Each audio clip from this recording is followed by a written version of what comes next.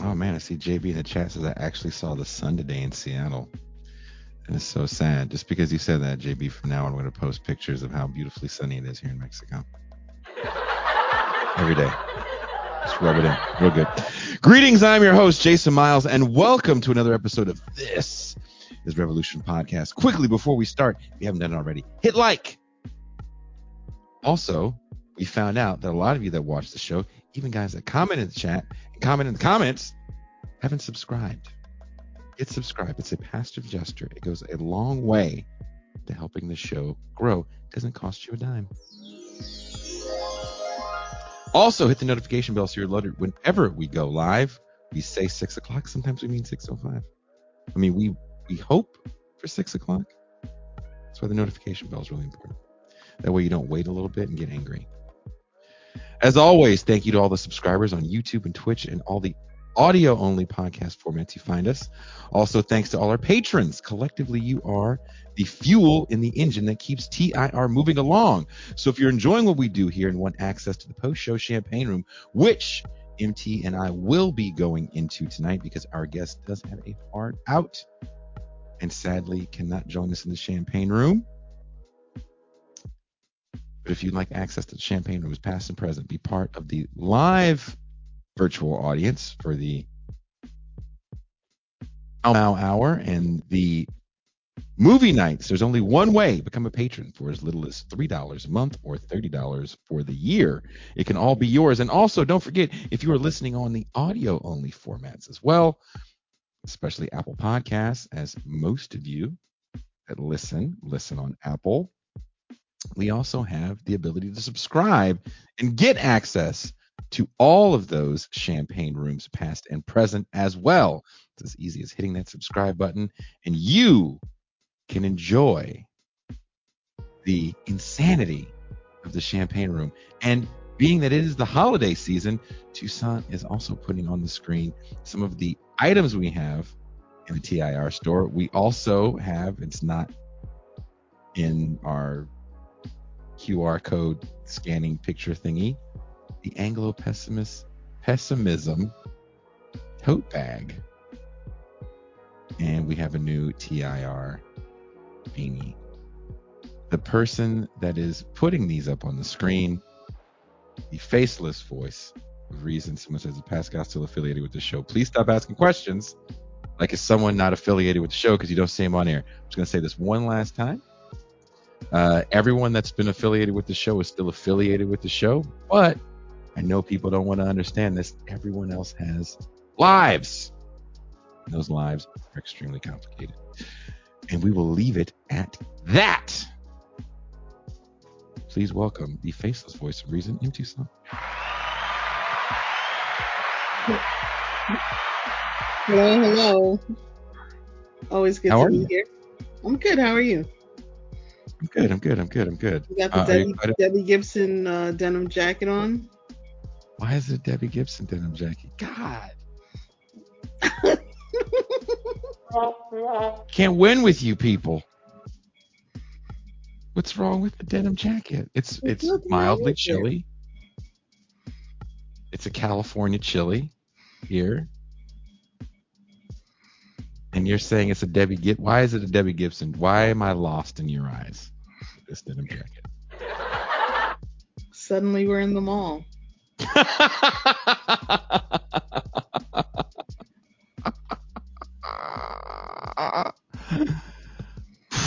You're a meanie. Are you ready for the show tonight? I am. When our guest, who is a personal friend, he's actually stayed at the Casa de Miles here in Mexico. He's also gotten lost here in beautiful Baja, California. Mm-hmm. He said, Jason, I'm starting a Substack. And I was like, okay. And he sends me the first article. I'm like, oh, okay. Violent revolutions. All right. You're not fucking around. If you're going to do it big. And, you know, we talk, not enough, but we do talk. And I was like, you know what? I want you to come on the show and let's talk about this. And I think this is going to be an interesting topic. We've had some interesting topics on the show, which people have been somewhat divisive about in comment sections. I'm sure this is another show where there will be a lot of divisiveness in the comment sections. What do you think, Tucson? I'm here for it. Steve says some days I'm flying, some days I look like I grab clothes out of a donation bin. Steve, that is every day. If you really know me, it's literally every day. Many people watching this show long for an end to the brutality of the economic system we live under called capitalism. We understand the lack of ethical consumption, the exploitation of labor, the discarding of literal human beings under the term surplus. In this economic model that is so much part of our lives that an alternative to this system is akin to science fiction. That's because it's literally so omnipresent that the only way we can even begin to fathom its demise is through revolution. But will that revolution come from a series of political wins, and paradigm shifts in the body politic, or through some sort of violent revolution? There have been successful revolutions in the past, but how did they end? After you've taken power, what do you do with your enemies? What happens when the violent revolution fails to gain the support of the people? What becomes of the revolutionaries? From our guest's recent essay, You Can't Have No Revolution Without a Civil War. Quote, I spent a lot of time thinking about the violent implications of my revolutionary politics as a historian of the Soviet Union and someone who teaches the history of revolutionary thought, capitalism, and climate change. Violence in various forms pervades the narratives that I relay to students. As a compassionate person with, I think, an articulate code of ethics, I am in theory a pacifist. Yet there is an extent to which the pacifist, nonviolent forms of protest we have been bred to embrace have landed us in today's destitute subservience to monopoly capitalism, climate catastrophe, and state-sanctioned police militarism. While we refused violence, the state has monopolized it more than ever. I want to be absolutely clear here with what I mean by violence. I define violence broadly as execution, exploitation, imprisonment, hostage taking, and intentional intimidation. I'm glad that he put that all out there. Such a wide definition captures a plethora of revolutionary movements, but it also importantly implicates existing capitalism. Something that I believe all comrades accept is that the history of capitalism is quantitatively more violent than any other world system in history.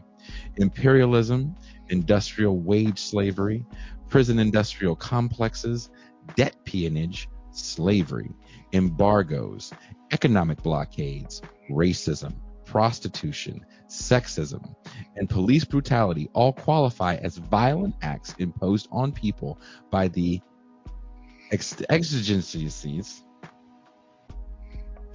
of the system. There is nothing revolutionary about capitalism. The Irish famine, Indian famines, indigenous genocide, chattel slavery, CIA-backed coups, opium wars, and the horrendous acts to protect the free market conducted by ExxonMobil in Indonesia and Nestle in China, Brazil, Pakistan, and Ethiopia are just a handful of examples. That is a small excerpt from our guest today, professor and author, researcher, filmmaker, or we know documentarian. That's better. Please welcome Alex Herbert.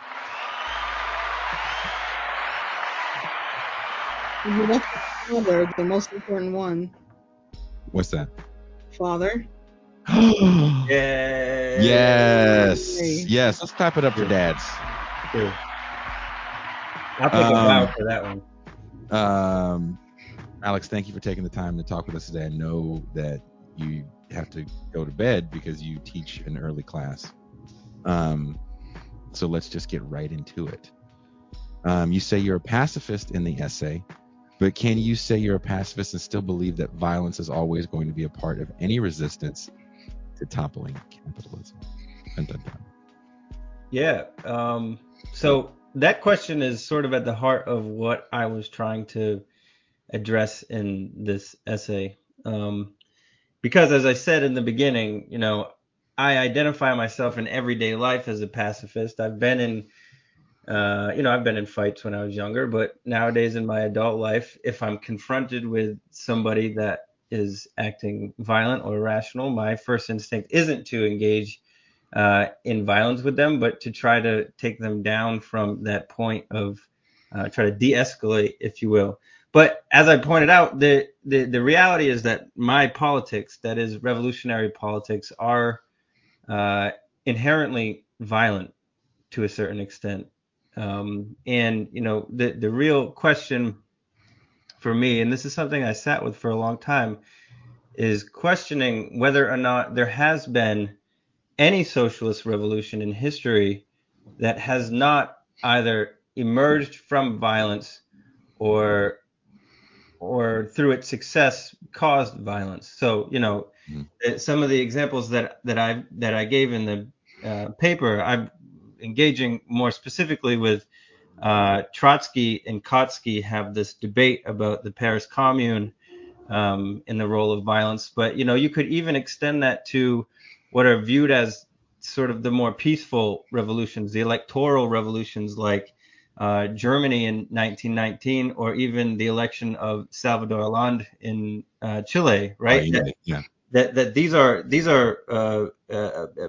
ostensibly peaceful revolutions, transitions to power that happen through electoral politics, but their aftermath is probably more violent than an outright, violent seizure of power would be itself. In the case of Chile, you get the dictator Pinochet, who was one of the most ruthless dictators of the second half of the 20th century. And in the case of Germany, the victory of the Social Democratic Party in 1919 came first at the expense of the radicals in 1918, and then also later on the other side of it, kind of opened the floodgates for National Socialism to emerge as the dominant political framework there. And so, everywhere you turn in world history, thinking about where socialist revolution has happened, there has been a lot of violence involved with it. And so, it's not just a question of do your political enemies need to be eliminated, but the question also emerges in how do you hold on to power once you have that? How do you impose power is another question.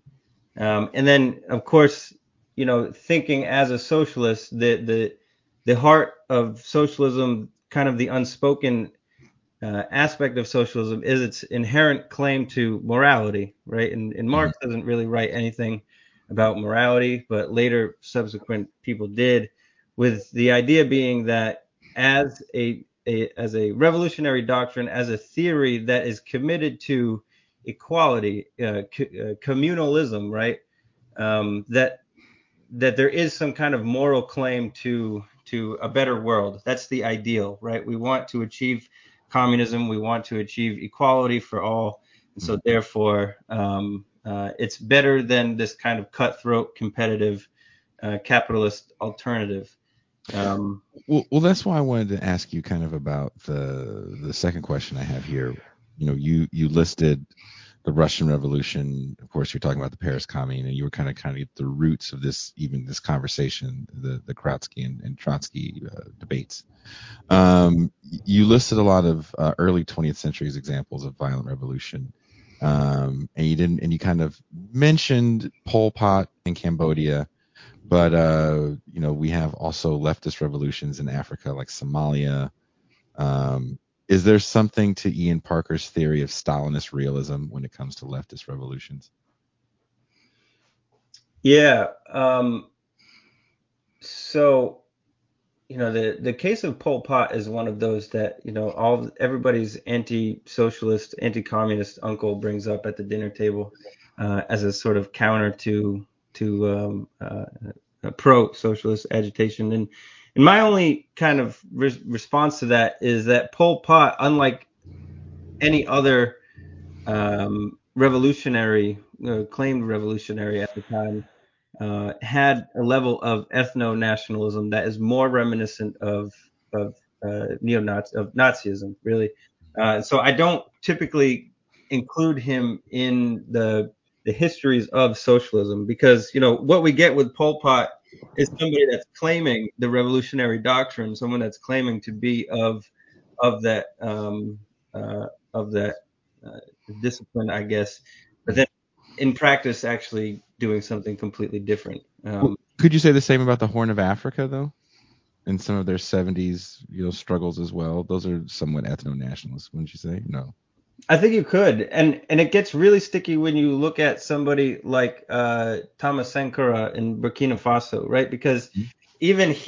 even his claim to national self-determination for the people of Burkina Faso could be viewed as ethno-nationalism, but if you pay attention to the way that Sankara engaged with the French, for example, the former colonizing powers at the time, um, it wasn't about ethnically eliminating the French from the country. He actually worked with them, but also in the interest of the people of Burkina Faso. And there was no kind of like deurbanization um, effort on the part of Thomas Sankara, just as one example. So I think there's something unique about Pol Pot in the ethno-nationalist aspect that kind of puts him more in the field of East Asia's own Hitler, maybe, in trying to create a ethno-nationalist state in Cambodia. Because in that case, it was very much not about creating egalitarian society based on communalism. It was more about eliminating the non-Cambodian ethnicities of the country and de-urbanizing the country as well, and the belief that the agricultural sector was the strength of the Cambodian people. Mm-hmm. What do you say though when some of these revolutions are brought up? Even the Soviet Union, to some extent, is brought up as far as like, well, this is what happens when you use violence. You become reactionary. Yeah. So this is the question that between Trotsky and Kautsky that I really tried to explore in that article, though I feel like I didn't do quite as good of a job as I could have, which is why it's on Substack. But a little joke for you there. Um, but no, I mean, this is the question that they're having, and they're using historical precedent to try to make the case. On the one hand, you have Trotsky, who, all the listeners, all of leader of the Revolutionary Military Committee at first, and then becomes leader of the Red Army during the Civil War. So he's very much in the forefront of violence that's happening. On the other hand, you have someone like Karl Kautsky, who is the theoretical champion of German Social Democratic Party, German socialism, who's very pro-electoral politics and very much against violence. And they're having this conversation with each other in 1918 and 1919 through the various publications that socialists have in Europe. Kautsky is looking at the taking of hostages and the execution that the Bolsheviks are doing against counter-revolutionaries, against anarchists, even against industrial saboteurs, against family members of the bourgeoisie. And he's saying that, the real argument that Kautsky has here is that these acts of violence are going to discredit socialism internationally forever. And so this gets actually to your question about Stalinist realism too. Because part of that argument is that Stalin, as the dictator, as somebody who committed violence, kind of destroyed the reputation of communism internationally. But Kautsky is saying that it's the use of violence that's going to destroy the credibility of socialism everywhere throughout the world. It's going to ruin its reputation. And to a certain extent, what that does is that arms the West. It arms kind of bourgeois intellectuals too, who then take that piece from Kautsky, the reality of it, and then they'll weaponize it in their kind of theorization of totalitarianism. On the other hand, you have someone like Trotsky, who is very much in the throes of things, right? He's the head of the Red Army, He's making decisions on how to deal with counter-revolutionaries. And his argument is that, if you are against violence, if you are against hostage taking, then you are against revolution itself. Because, and this is an argument that even a contemporary historian, Arno Mayer, made in his book on, it's called The Furies, that all revolutions create both the kind of thesis and the antithesis, right? The antithesis is always the counter revolution. So there's always a counter revolution. There's always people that don't want the revolution to happen. It's against their material interests. It's against their ideological interests. And, maybe they have a personal feud with someone like Trotsky or something like that. So they just don't want it to happen for whatever reason. And Trotsky's argument is, if you understand that, then you understand that there is a level of violence that has to be exercised sort of at every stage in order, A, to actually have the revolutionary moment for it to happen, B, to establish order. You have to create something like the Cheka, like the Soviet Union did, some kind of police force that can enforce the new order. And then C, you have to have a means of defending the order. Because, Trotsky will point to the Civil War as an example. So what it comes down to is there's a real moral, ethical question about violence, which is sort of where I'm kind of tossing the ball to everybody in the chat and even you guys is, what do we do about that?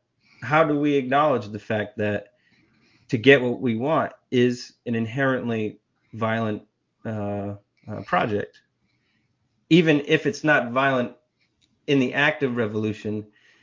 There's always the counter revolution. It's something that always happens. Even if tomorrow we had some politician win the presidency that identifies as socialist, there's always going to be resistance to that, if not execution, which happened before coups. I mean, it brings up a very important. Well, actually, there's a super chat. Tucson, did you want to get to the super chat? We do have a super chat. So Good the question. chat is throwing the ball back at you. Back at you. We have a question from JB. Once a socialist revolution becomes about preservation of national sovereignty, is it a revolution anymore, since it's now about establishing a nation state in the tradition of liberalism/capitalism? I.e. socialism in one country? Is that what you mean, JB? Like the Soviet project? One really large country. I would say that, the common narrative is that it, as you said, Jason, that it's Stalin's socialism in one country that articulates this idea that you don't have to have world revolution, you don't have to have international revolution in order to build socialism. But I think it's really China that enables that more than the Soviet Union, because when the Soviet Union is constructed in 1920, it creates also the Third International, in which it's supposed to be, Moscow is supposed to be the intellectual and the financial and the political hub of international revolution, and the Third International is supposed to provide financial support and intellectual guidance for communists around the world. And it does that. It does that for a while. In my Substack, there's also an article on American communism where I talk about this. And one of the problems that Zinoviev, who is the first head of the international, one of the funny feuds that he has is about American communists. And he says that the problem with American communists is that they're always fighting each other. There's so many factions within American communism, they're so individualistic that they can't come together. So he actually imposes a rule on the American communists and says, well, if you can't come together and form a single communist party, then we're going to kick you out of the international altogether. But so Moscow does try to become this sort of international hub of communist agitation worldwide. But during the Second World War, Stalin dissolves the Third International.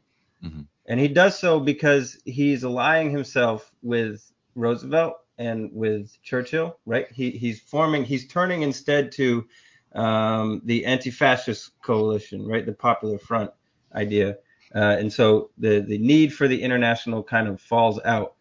And the war ends, right? The Soviet Union gets more or less in control of Eastern Europe, sets up its own borders in Germany, and exercises its influence on the eastern side of what's called the Iron Curtain. And it sort of stays like that for a while until 1956 with the Hungarian uprisings, right?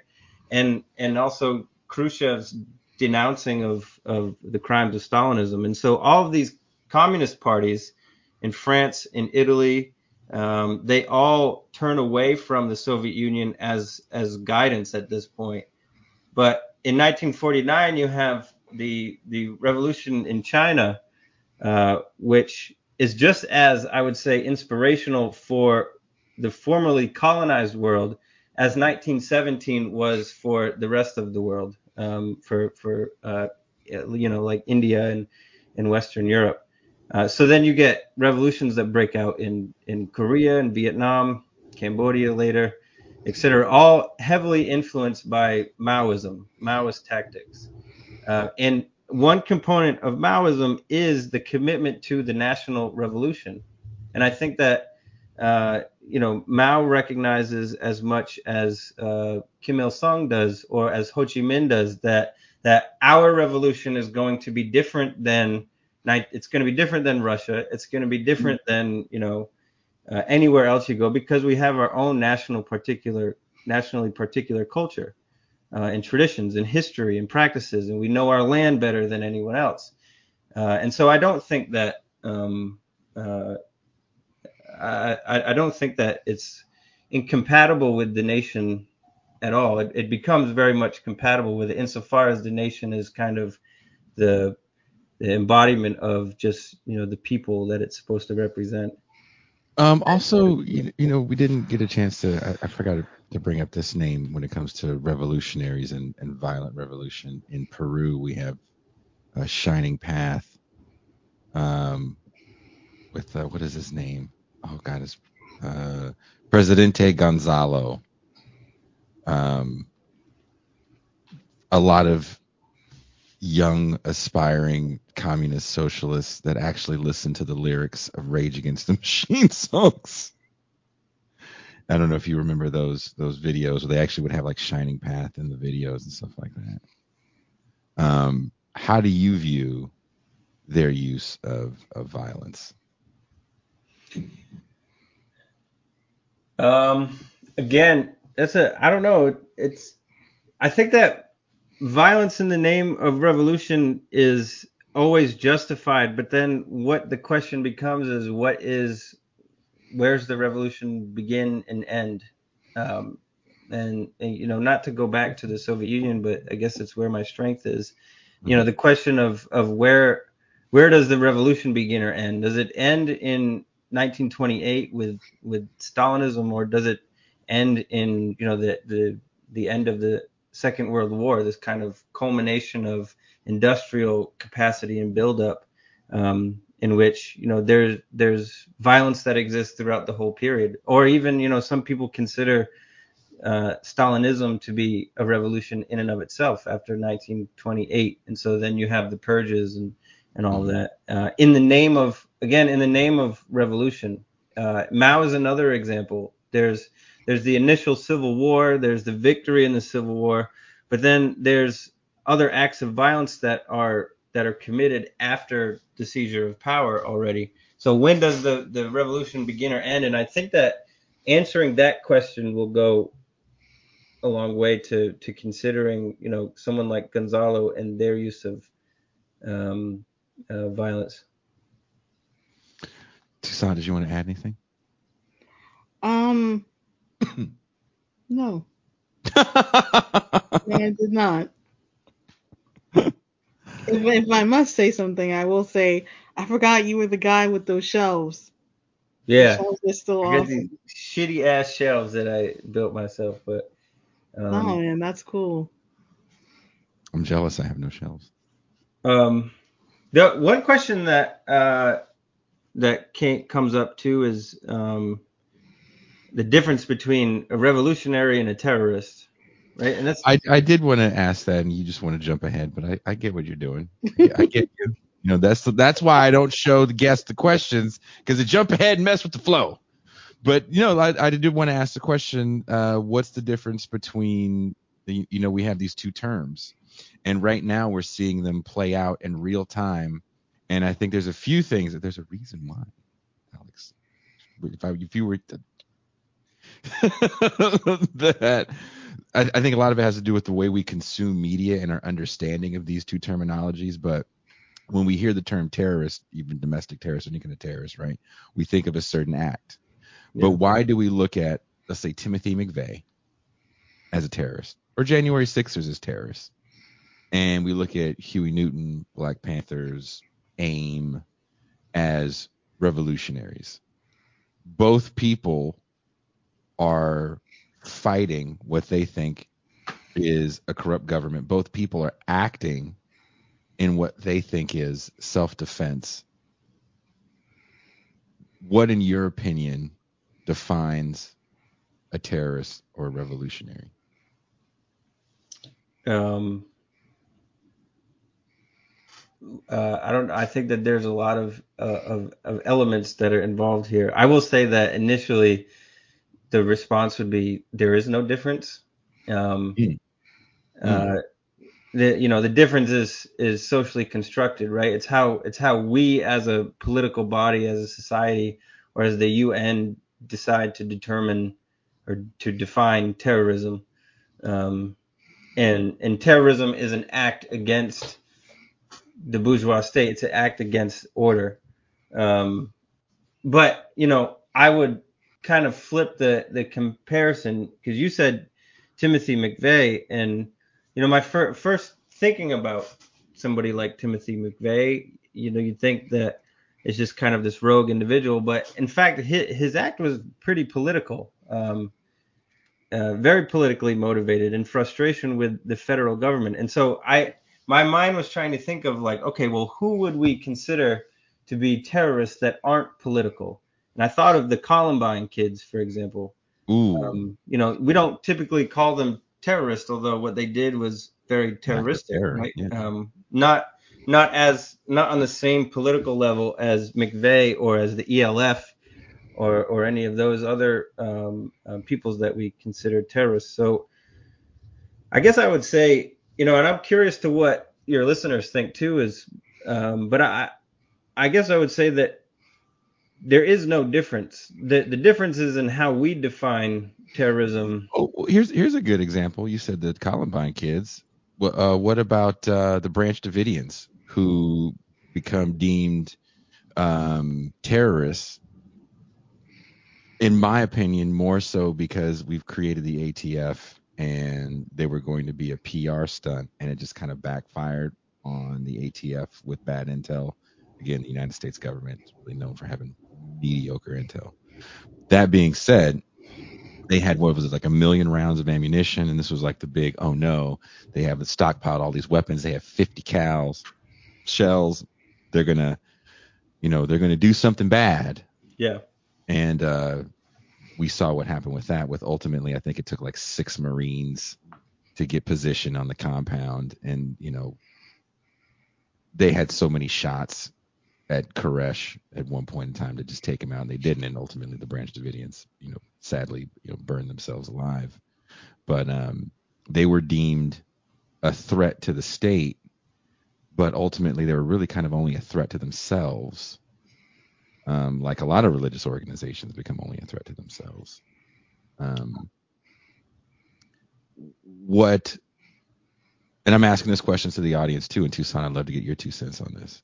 Mhm. Um, you made a good point in the article by talking about how the Black Panthers formed as a self-defense organization, as a community organization, right? There's a difference between them and the Weathermen, let's say, Mm-hmm. um, especially in the way they understood, you know, trying to win people over. Um, is there a point where we prematurely see dramatic violence as the only way to get power's attention. If you feel so suppressed by state power, i.e., I don't want to compare the U.S. struggle to Hamas because I think it's an extremely different situation of circumstances. But when we see these things happen, you know, if we think about violent revolution in the U.S. context, what is really the best result we can hope for? Is it just perpetual combat against a military superpower?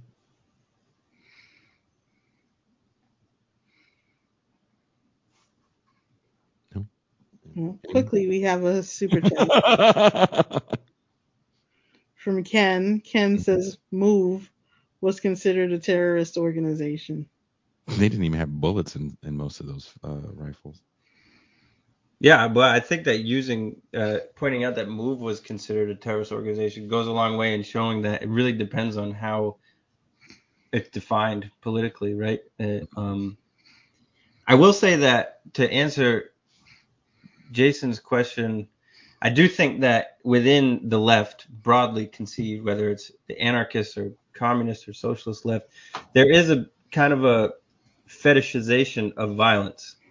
And that's why the left is, and this isn't just concerning violence, but it's kind of concerning every aspect of leftist politics.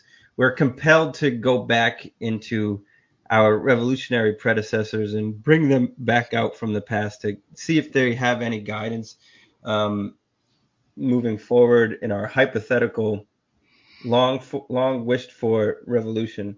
And uh, and a lot of that, and what we see when we do that, right? When we go back and we bring up somebody like Trotsky or Kautsky or Che Guevara or Mao, is we see the violence there, right? There's no escaping it. And so that's something that what I'm saying is as revolutionaries, it's not just about fetishizing the violence and saying, okay, well, I accept that there is violence in revolution. It also, to a certain extent, is wrestling with the fact that when revolution happens, there may be people that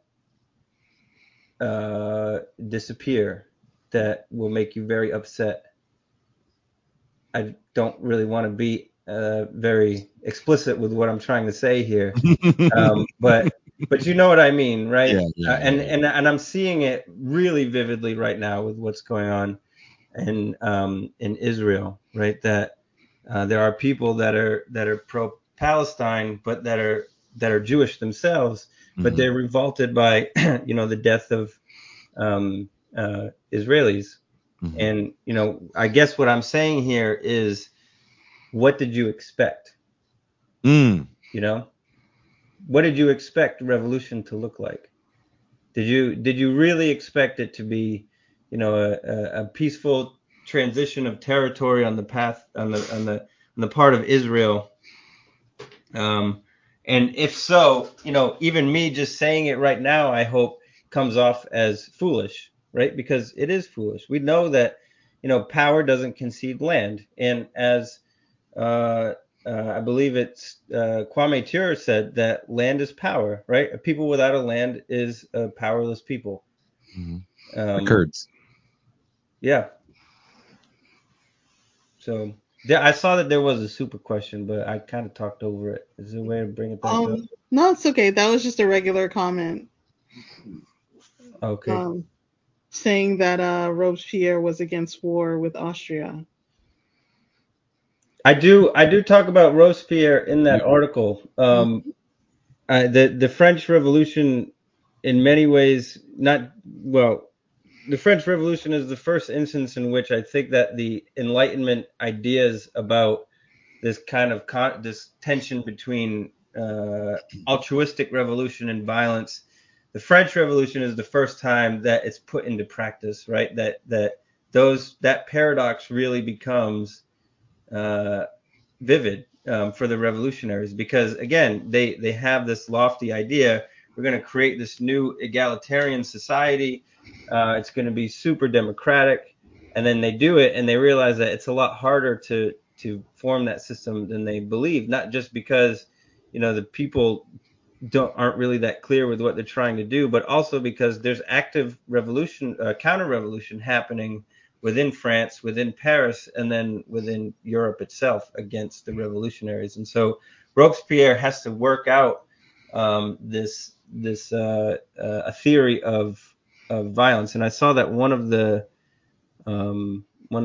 chat people's quoted Robespierre, this famous quote that he has on virtue, which is kind of taken directly from Rousseau, the Enlightenment thinker, who says that everybody knows Rousseau as the social contract guy, right? The guy that is all about the general will and the social contract. And there is a passage in Rousseau where he says, sometimes the general will, that social contract, needs to be enforced against the will of people who don't want to conform to it. And so that sets that stage up that, if you want this truly egalitarian society, there's always going to be people that are unhappy with it. Would you call January 6th a revolutionary act? Didn't they think they were protecting democracy in the idea of an overturned election? I would, actually. And that's an important thing that I think, again, leftists have to wrestle with, is the fact that revolutions don't always look like how you want them to. It's not always Lenin seizing power and Smolny Institute. Sometimes it is Adolf Hitler setting fire to the Reichstag, right?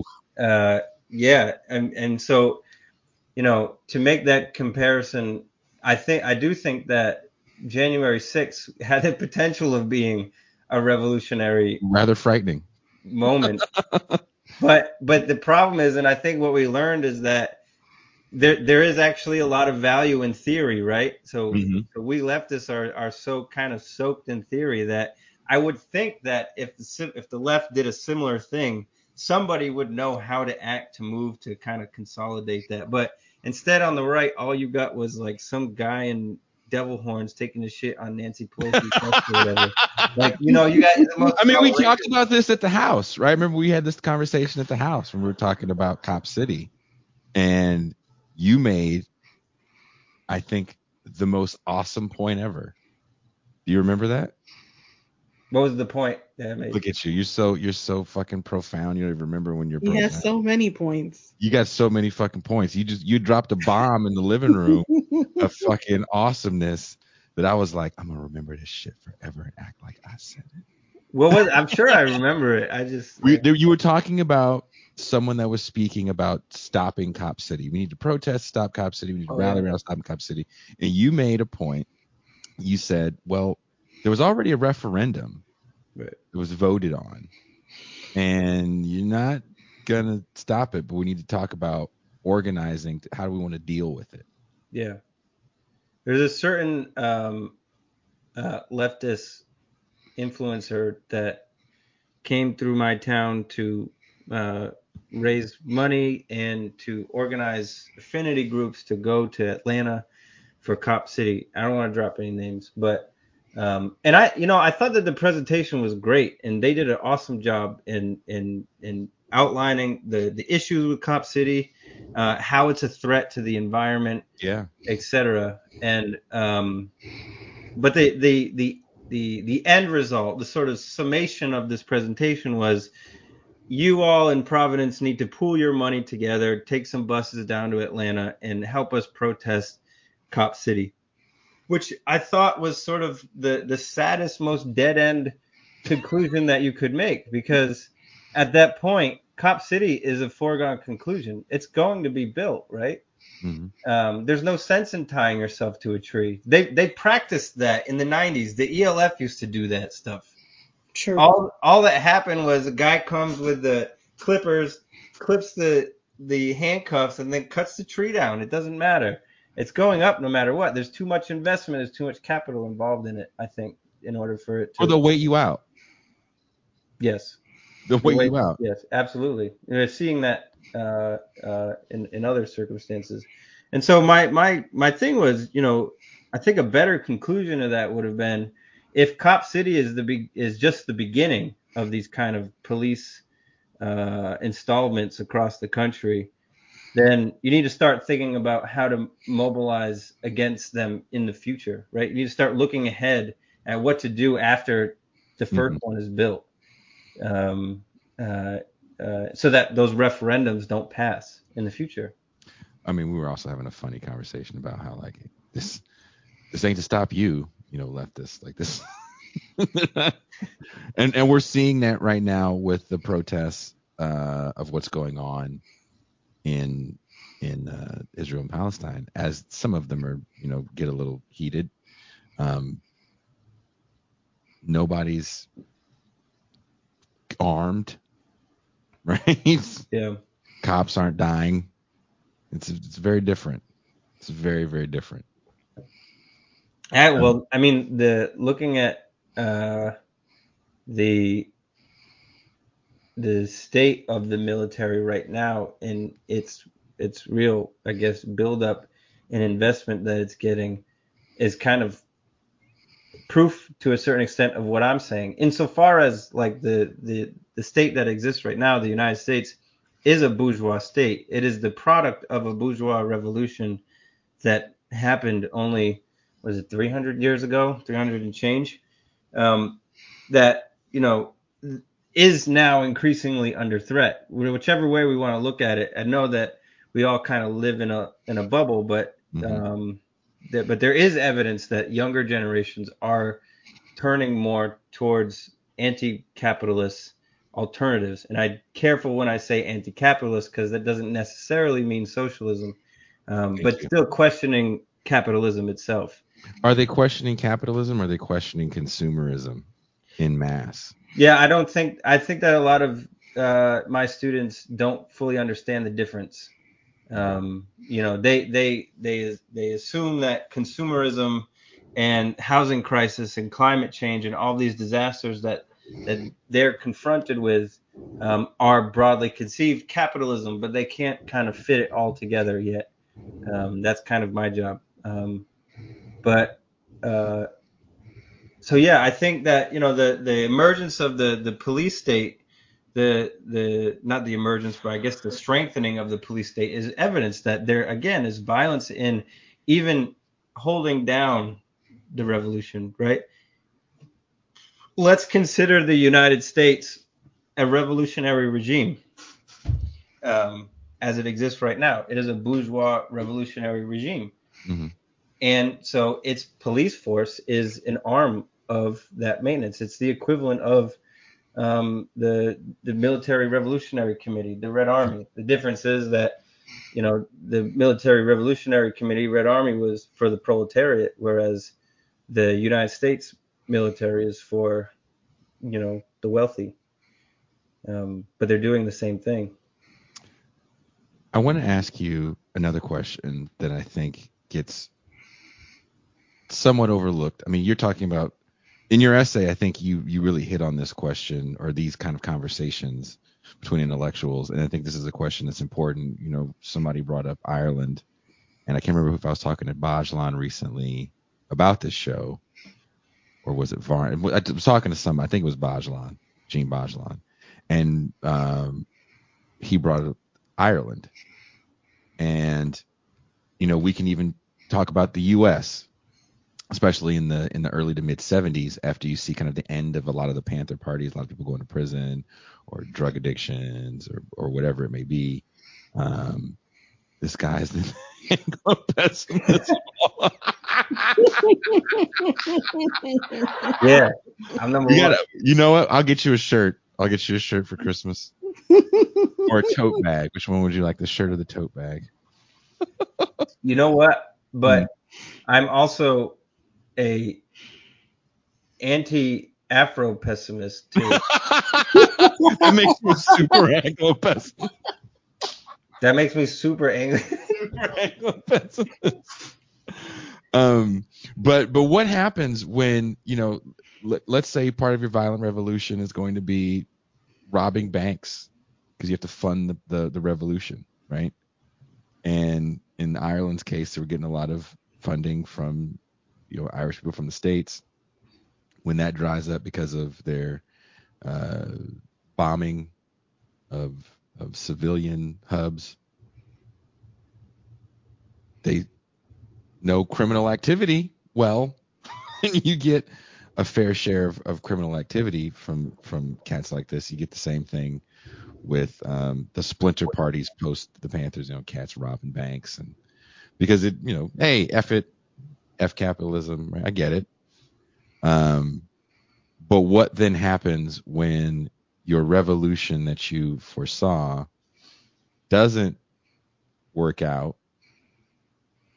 What is then left of the violent revolutionaries? When the revolution doesn't work out, then is essentially that's the victory of the counter revolution, right? Mm-hmm. And those revolutionaries are historically executed, not even in prison, just straight up executed. You can't have them running around anymore.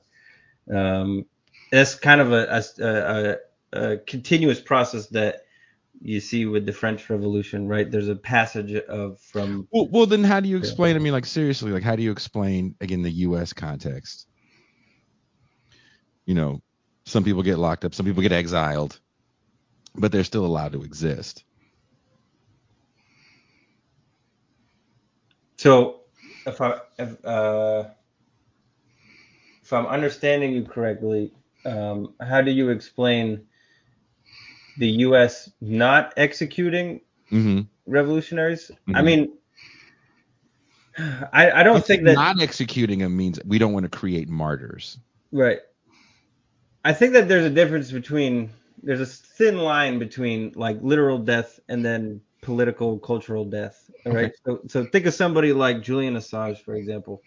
Okay. I actually had this debate with somebody recently who herself is Ukrainian and is very anti-Putin. And one of the things that she said is, well, at least in the United States, we don't execute journalists and yada yada. And I said, that's true.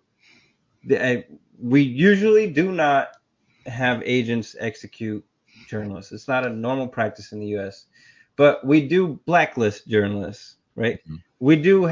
There are certain journalists, capitalists, who have the power to effectively end somebody's career as a journalist. And we saw that a lot with Donald Trump, right? And Oof. Yeah. um, the power that the state has to silence people. Julian Assange is a good example too, right? He's not like a revolutionary. All he did was release some papers, but we see the way that the United States, really kind of aggressively wants their hands on him. Or so, just as an example. So I don't think that like when you're comparing, the relative freedom of a place like Russia and the United States and saying that, oh, because Russia executes journalists, which like even some of the evidence for that is kind of specious. I'm not saying that they don't. They definitely do go after dissidents, but I wouldn't necessarily compare it to the U.S. and then declare the U.S. to be any more innocent in the way that it goes after um, its own dissidents. And in a during the Red Scare, for example, there's a whole bunch of laws that are passed in the U.S., such as the Smith Act, that make it illegal for a communist or a radical to advocate violent overthrow of the government. And so now, and this is to a certain extent one of the aspects that made Huey Newton and the Panthers kind of genius was because they said, well, if we say it's self-defense, then we're not advocating violent overthrow of the state. We're advocating for self-defense. And so I think that that's where a lot of it goes now, is in the self-defense direction. Toussaint, you want to add something as we're closing in on the hour? Pleasure having you, as always. No, I was interested in the anti-capitalism talk because you say clearly that capitalism is not revolutionary, but I think that would lead some people to consider anti-capitalism to be revolutionary. Um, but it's so easily co-opted by capitalism. I think it's easy to get led astray there. Yeah, actually, you bring up a good point. I do say that, capitalism in the article, I do say capitalism is not revolutionary. Short sentence, just a statement. But, you know, uh, it's not revolutionary because it's the dominant paradigm right now. Hmm. Um, does that mean that it ever was revolutionary? Uh, I don't think so. But is it just revolutionary to be against the dominant paradigm? I guess is the question that I think I'm Steve posing. Paxton would like to have a word with you Yeah, over a pint in a soccer game. let's do it. I'll do it. Debate right now. Alex Herbert, Steve Paxton, two guys that'll probably agree. Sunday, The Sunday, Sunday. the Anglo pessimist.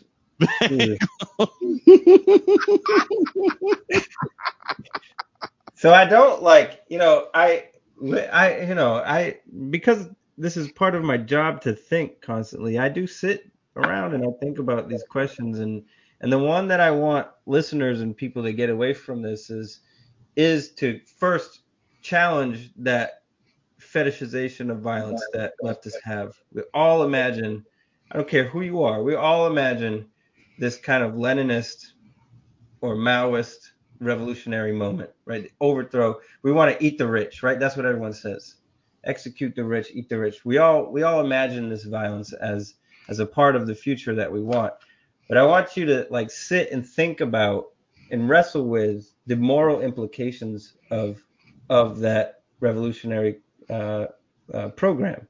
And I'm not saying that you're going to come out of it saying, oh, violence is bad, we shouldn't have violent revolution.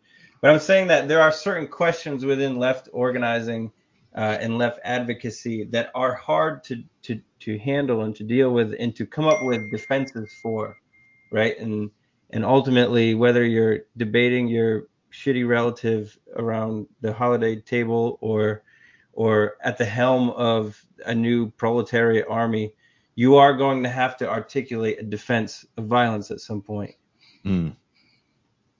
Discipline, I think, is the that's the word. That's the word me and Gene kept saying back and forth when we were having this discussion. And he was like, you need insane amounts of discipline when you use violence. It's funny that you say that because I have an article dropping tomorrow on Substack on revolutionary violence.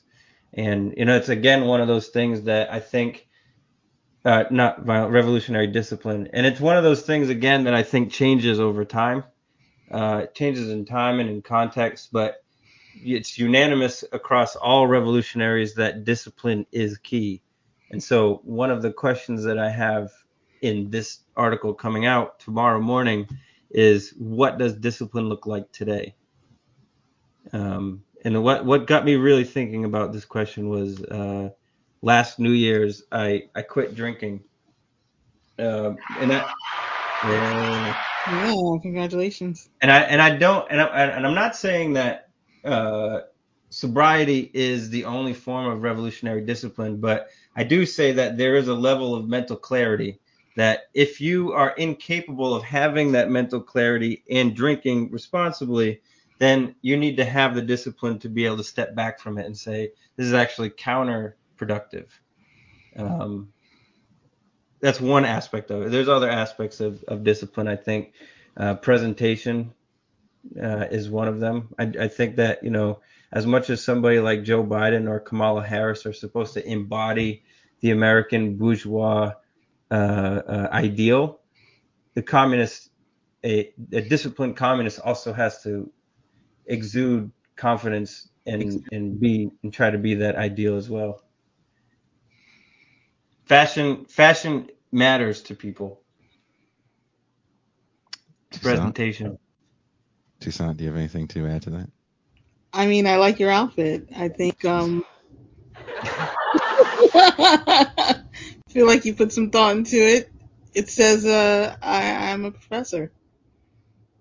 This is just a big orange sweater I got. I call this my pumpkin sweater. It matches your drink. I wore this on Halloween, and my students were like, "What are you supposed to be?" And I was like, "Come on, guys, obviously a pumpkin." It matches your drink. I thought you did it on purpose. I did not, but now I see it. Thank you. There you go. So yeah, you can keep an eye out for that article dropping. But like again, it's Substack, so I kind of consider these articles to be uh, opportunities for discourse, right? I want people to disagree with me. I want to have conversations. I want you to leave comments and be like, "Well, you didn't think of this or that." It's not. I'm not. I'm not Lenin spitting out theory all the time, and I'm not. I don't know whoever leftist theorist Trotsky. you want to throw there. I'm not Trotsky spitting out theory all the time. I'm just a contemporary leftist in 2023 thinking through the problems that our revolutionary forefathers had to confront, and what that Do you means for us today. do you condemn Doug Lane? Uh, what did He didn't do anything. You He didn't didn't do do anything. anything. He's fine. He's sitting in Portland minding his own business. He didn't do a thing. I condemn every American who makes a joke about hummus and Hamas. Oof. I'm sick of those jokes. Ooh, they're not funny. I'm sick of them. I condemn all of them. Yes, that's a fair. You know what? Fair condemnation. Yeah, Not funny jokes. not We funny. will be telling some funny jokes in the champagne room. Toussaint has some things already to go. I have a few things ready to go. Uh, wherever you are watching this show or listening to this show, there is a link in the description to Alex's Substack. It's the first thing I put up there, so you can go read the piece, join the Substack. Alex hopefully is coming back to host a show while I'm gone. Nice. Hell yeah, I'm down. I'm asking on air. I, I'm being that Oh, guy. you know what? I'm being the kid that asks his parent when the other parents are around to put him on the spot. I'm completely down. I was even thinking about having a just audio recording some of my articles on Substack and putting them up there for Well, people who don't read. I'll do you one better, and you can host the show while Toussaint and I are trying to figure out what to do with our lives. yep. I'm being totally serious. Let me know. And I'm being serious. I'm letting you right now on air. You put me on the spot. Yeah, I'm your daughter right now asking if she can stay at her friend's house and her friend's right there. And you don't want to be like, no, I hate those people because they're dirty. But you have to be like, oh, you're trying to make every excuse. I'm doing that right now. yeah. Well, You're like, you're doing a good fucking job. when you feel like it, just let me know. I'll be feeling like it in 2 weeks. Let's talk then. Okay. Now that is a dad answer right there. Alex Herbert, like You got Toussaint said, you got to he is maneuver a your dad. way through, man. He is a dad. You got to And maneuver your way again, through. it is the holiday season. If you want to get your Anglo pessimist fashion before Xmas, Chanukah. What's the other holiday that you people celebrate, Toussaint? Ramadan? Kwanzaa. Kwanzaa. Kwanzaa. Kwanzaa. It's Ramadan and Kwanzaa all rolled into one. It's a new holiday. I will Thanks. say, along the lines of being a dad, yesterday my daughter made a D's nuts joke. She's 8. She's 8 years old. And at first I was like, where did you get that from? You know? I mean, realistically, I don't mind. It's not the worst thing that she could say. And then I heard from a friend of mine who teaches young kids, and she was like, no. There's a weird phenomenon with 8-year-olds, third graders. They all learn these nuts at some point, and they all just jump on that joke. And so she was like, so your daughter is like right in line with everyone else. She's getting it from someone. She But wants to grow so fast. I almost had the conversation with her that night because she kept saying it. I almost had the conversation with her. You know what I mean? I almost had to do the talk because she was making the joke to me. She was kept saying these nuts, and I was almost like, you know about these nuts, you know, you know where you came from. She was like, yeah, from mom's belly, and I was like, yeah, and also these nuts. Life lesson And then 101. and then she kind of blank stared me for a good like 30 seconds, like really confused. And in my head I was like, this is it. This is the moment. This is where I have to have the conversation with her. But then she like got distracted and went and did something else. And I was like, all right, I'm off the hook. She's just left with this weird question. What did dad mean when he said these nuts? And you went like this.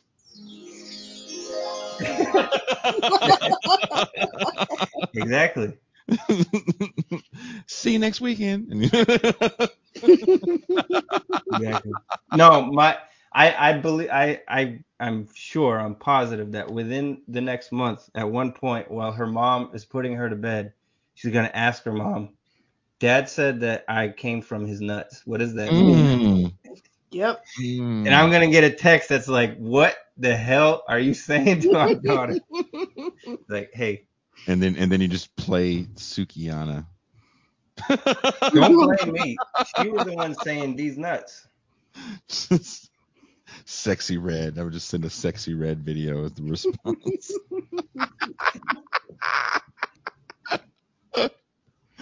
And then I would get ready to go to court. So thank you guys. So Tucson, I don't know. That is generic, and I think that is not a real Shut thing. up. I don't know what that goes to. I thought that was a thing. Okay. I didn't do a coffee cup, so I don't know what that is. I Really forgot cool. to tell you that. Well, It would be cool if it like got all of us coffee, but I think it gets the Restream people coffee. Oh, gross. And they owe us so much coffee from losing episodes. Yeah. Well, thank you guys so much. If you haven't done it already, become a patron. If you're already a patron, get ready. The link is already up in Patreon. Toussaint and I will be there shortly. Alex, thank you so much for hanging out with us. We finished this right in time for you. And we are out. These nuts.